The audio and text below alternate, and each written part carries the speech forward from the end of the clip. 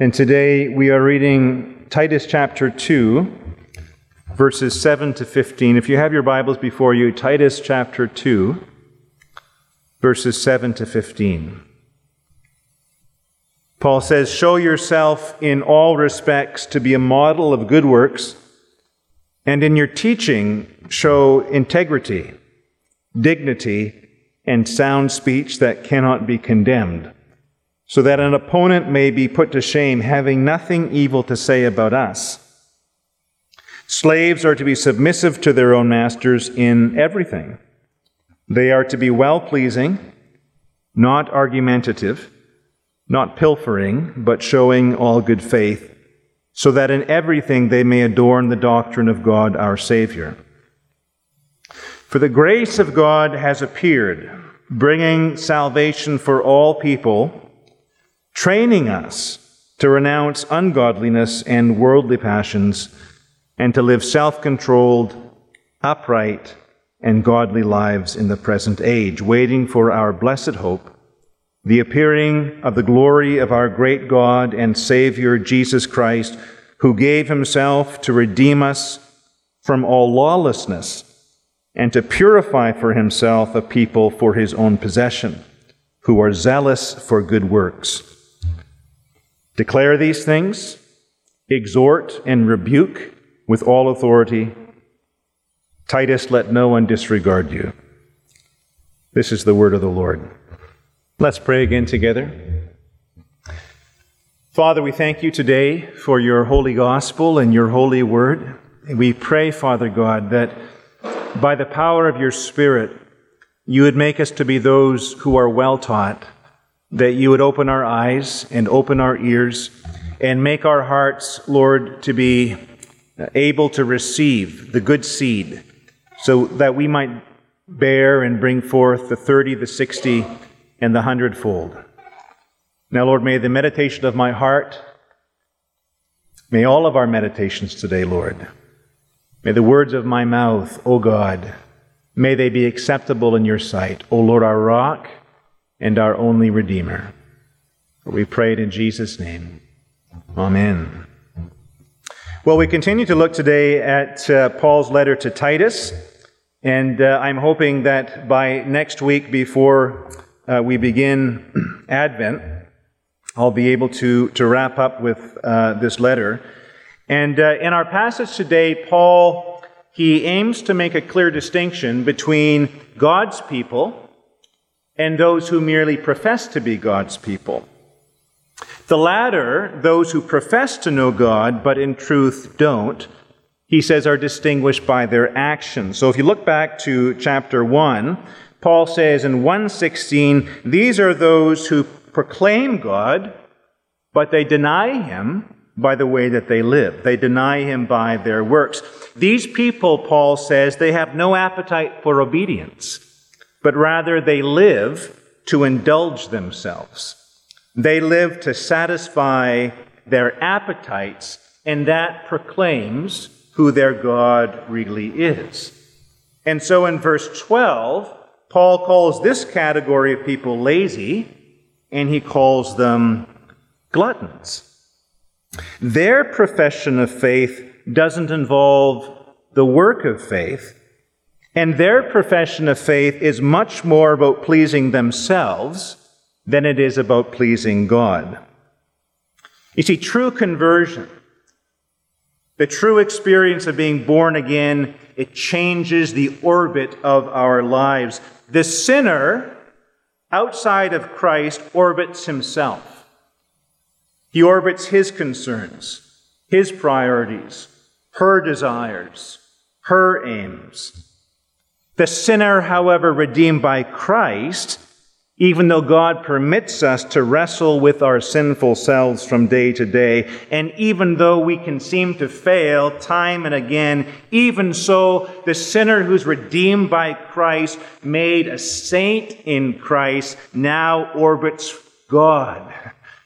He circles God, and he lives for his concerns, his priorities, his desires, his aims. Paul says that the man or the woman touched by grace is a new creature, absolutely, fundamentally new. And she now says, "Oh God, you are my God. Earnestly I seek you. My soul thirsts for you. My flesh faints for you as in a dry land where there is no water, and your steadfast love, O God. It's better than life itself." You see, these are the native cries of the new creature in Christ. And these spiritual longings, they may ebb and flow. They may fluctuate. The planet can wobble in its orbit, but the orbit will never change. And so Thomas Goodwin, that great Puritan, he says to be born again and to become a Christian is to make God's interests mine forever. That's what he says means to be born again. And Paul wants to make a clear distinction between those who live to please themselves and those who live to please God. Two kinds of natures, two kinds of people. And the Christian wants God above all.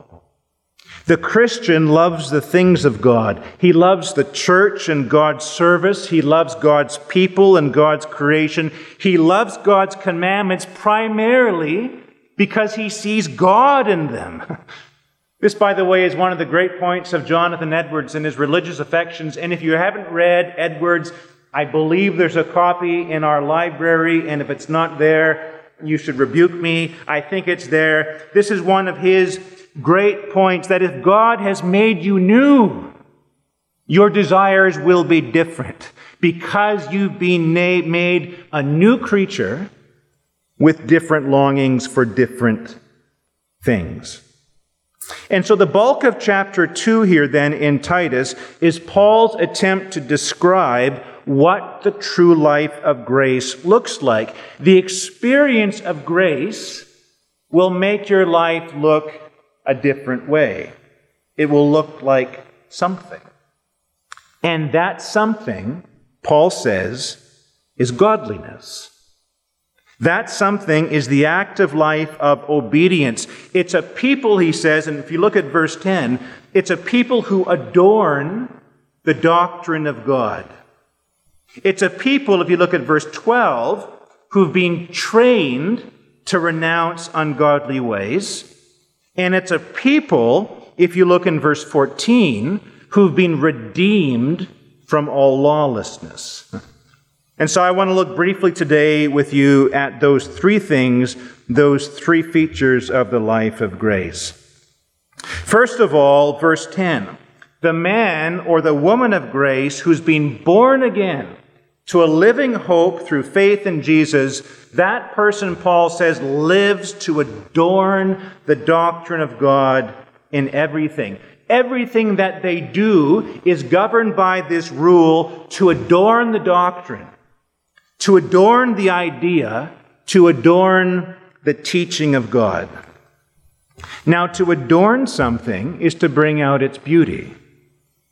To adorn something is to draw our attention to something. To adorn something is to make people notice something. Why do we adorn the Christmas tree? Why do you put those baubles and the tinsel or whatever it is you put there, the popcorn, the streamers? Why do you put those things there except to make people notice the tree? Some adorning, admittedly, is better than others at Christmas time, but the point for all is to draw attention to the tree.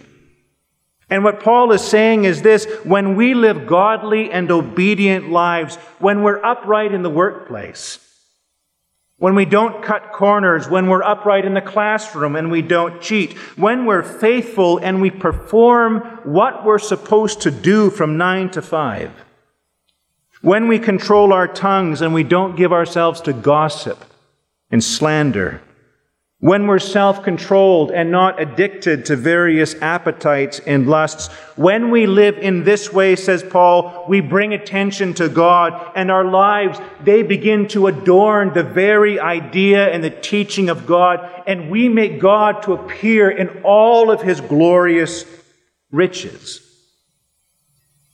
See, the saints' affections, to go back to Edwards, the saints' affections, he says, they begin with God. And we like our work in the workforce primarily because it's the sphere where we can make God known, not only through gossiping the gospel and speaking the word of God, but by living it. Simply by being faithful and godly people. Paul says we adorn the idea of God. We make people to think about God. And it's a wonderful thought, isn't it?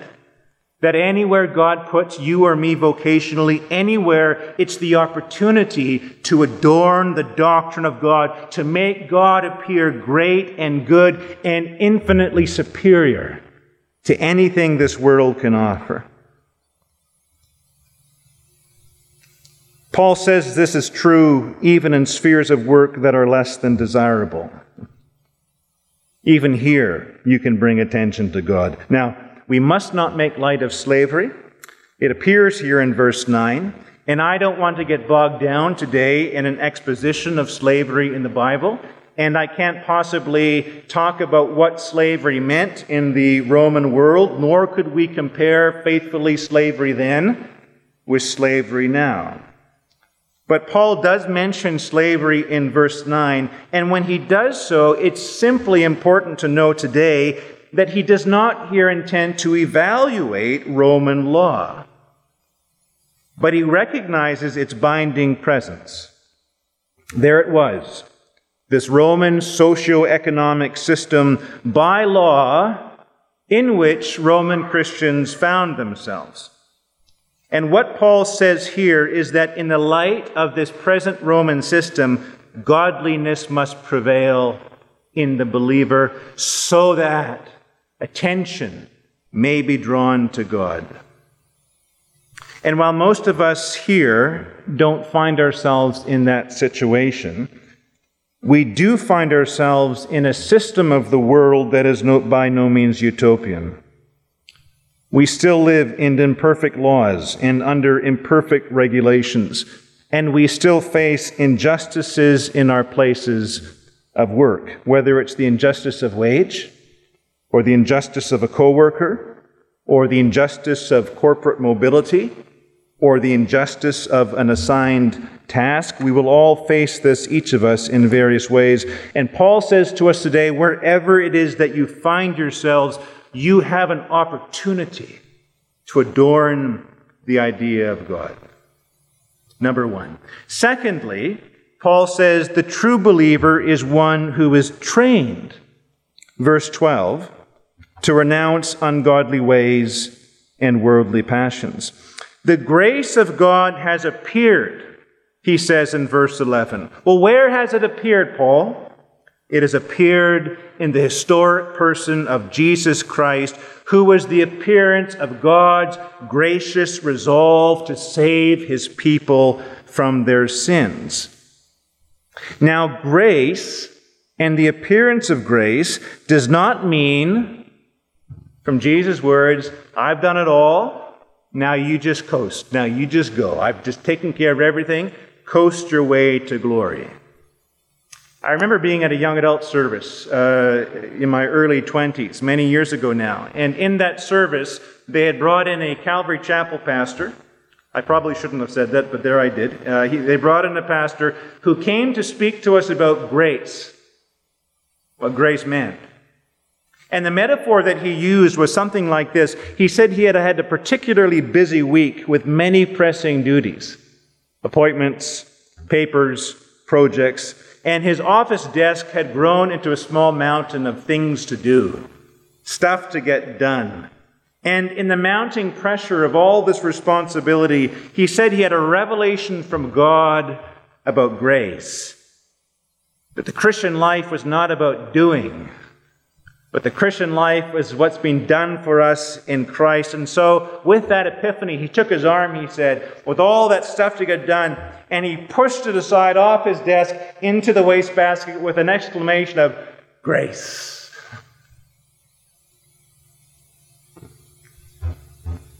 I'll just rest in God, he says. I don't need to do anything. It's grace. But that's not how grace works, Paul says. Grace trains us, he says. Training means exertion. Training is for labor. Training is for work. You train to run. You train to climb. You train in order to exert yourself for something. And the training process, if ever you've trained for anything before, you know it's a difficult thing to do. It's costly. The benefits of training are amazing, but the training itself is a difficult thing to do. It's hard. And there are a number of people in this Christian world who profess to be believers for whom the experience of the Christian life has no difficulty about it at all. No sweat, no labor, no exertion. The saddest symptom, writes J.C. Ryle, about so many called Christians is the utter absence of anything like conflict or fight in their Christianity. You see, Christianity is termed a good fight. It's a fight against the sinful flesh. It's a fight against the devil. And it's a fight against all those various seemingly unlimited allurements of our age which say, satisfy yourself. Give to yourself, promote yourself, exalt yourself. Take your rest now, eat, drink, and be merry. It's owed to you.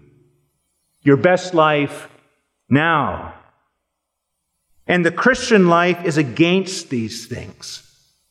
The Christian life is against these values and against these appetites, and it's a fight. And grace, Paul says, it puts us in a training room for the purpose of a holy conflict.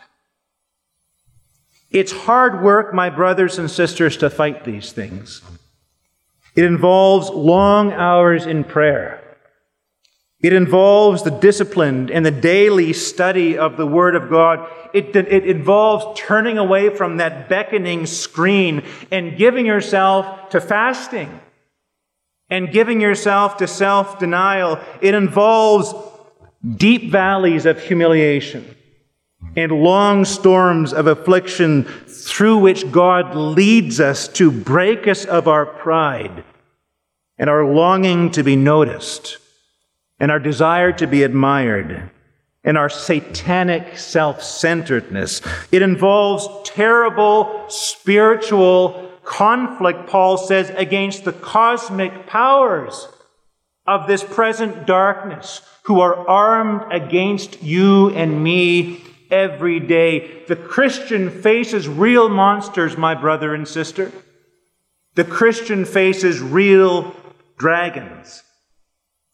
And this, Paul says, is the direction that grace, as a trainer, pushes us to work, to labor, and to fight. And God, in His grace, through Christ, by the Holy Spirit, gives us the power to do this very thing and to be about this very thing every day of our lives. Grace, Paul says, is not exemption from labor. Grace is what equips us and qualifies us to do God's work. Secondly. Thirdly, and finally, the true believer, verse 14, is the one who is redeemed from lawlessness, Paul says. One of my favorite theologians is a man who used to teach at Westminster Seminary. His name was John Murray. He writes this, he says, Scripture does not say we are redeemed from the law. We are not redeemed, he says, from our obligation to love the Lord our God with all of our heart and with all of our soul and all of our strength and all of our mind. We're not redeemed from the obligation to love our neighbor as ourselves. The law is comprehended in these two commandments, and love is a fulfilling of the law. It would contradict the very nature of God to think that any person could ever be relieved of the necessity to love God with the whole heart and to obey His commandments. Brothers and sisters, Paul today does not say that we are redeemed from the law. Rather, he says that we are redeemed from lawlessness. We are redeemed from being without the law. Sin, as the Apostle John says in 1 John 3:4, sin is lawlessness. Everyone who sins, he says, practices lawlessness.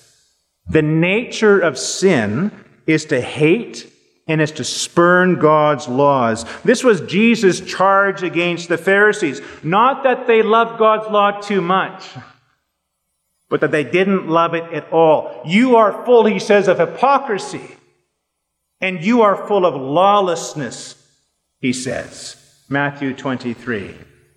When I send you prophets, he says, when I send you scribes, when I send you wise men who bring you my word and who bring you my law, what do you do with them? You stone them and you persecute them.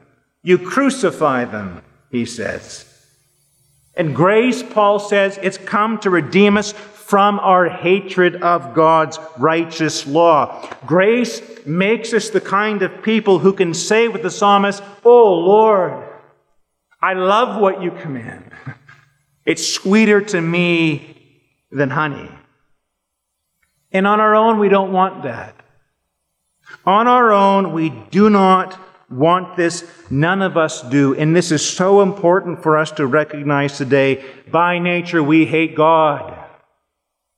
By nature, we hate His laws. By nature, we hate His holy commandments. And part of the trouble of the Christian life is to recognize that there's still an active part in us that still does hate those things. Brothers and sisters, let me say to you today that to sin in any way is to hate God. And if you don't find yourself routinely repenting because you hated Him, for hating His laws, even as you love Him, you become ashamed. Oh God, how can it be that I can hate you and hate your laws? If this isn't part of your repentance, then you've not yet experienced the depth of what repentance means, of grieving before a God that we love. But thanks be to God, Paul says, Christ has come as our great hope, and He redeems us from that very lawlessness that we are afflicted by, not only by absorbing our guilt, not only by bearing it on Calvary and suffering our punishment on the cross, but now Christ lives as the new and the last Adam, the only one who's ever kept the law and loved the law. Christ is the man of Psalm 1. The only one who's ever prayed Psalm 1 with utter integrity of heart and has kept the law of God day and night, and who lives the blessed life. And Christ as the new and the last Adam, now He invites you and me, who could never keep His law. He invites us into His life. And He joins us to His bone. And He joins us to His flesh. And He says, let me now live my love for my Father's law through you. His rapture, our rapture. His delight, our delight. His obedience, our obedience. Christ becomes all. He's the only one who's for God. And He invites us into His own experience by grace. And in Christ, we begin to love the Lord with all of our heart, soul, mind, strength.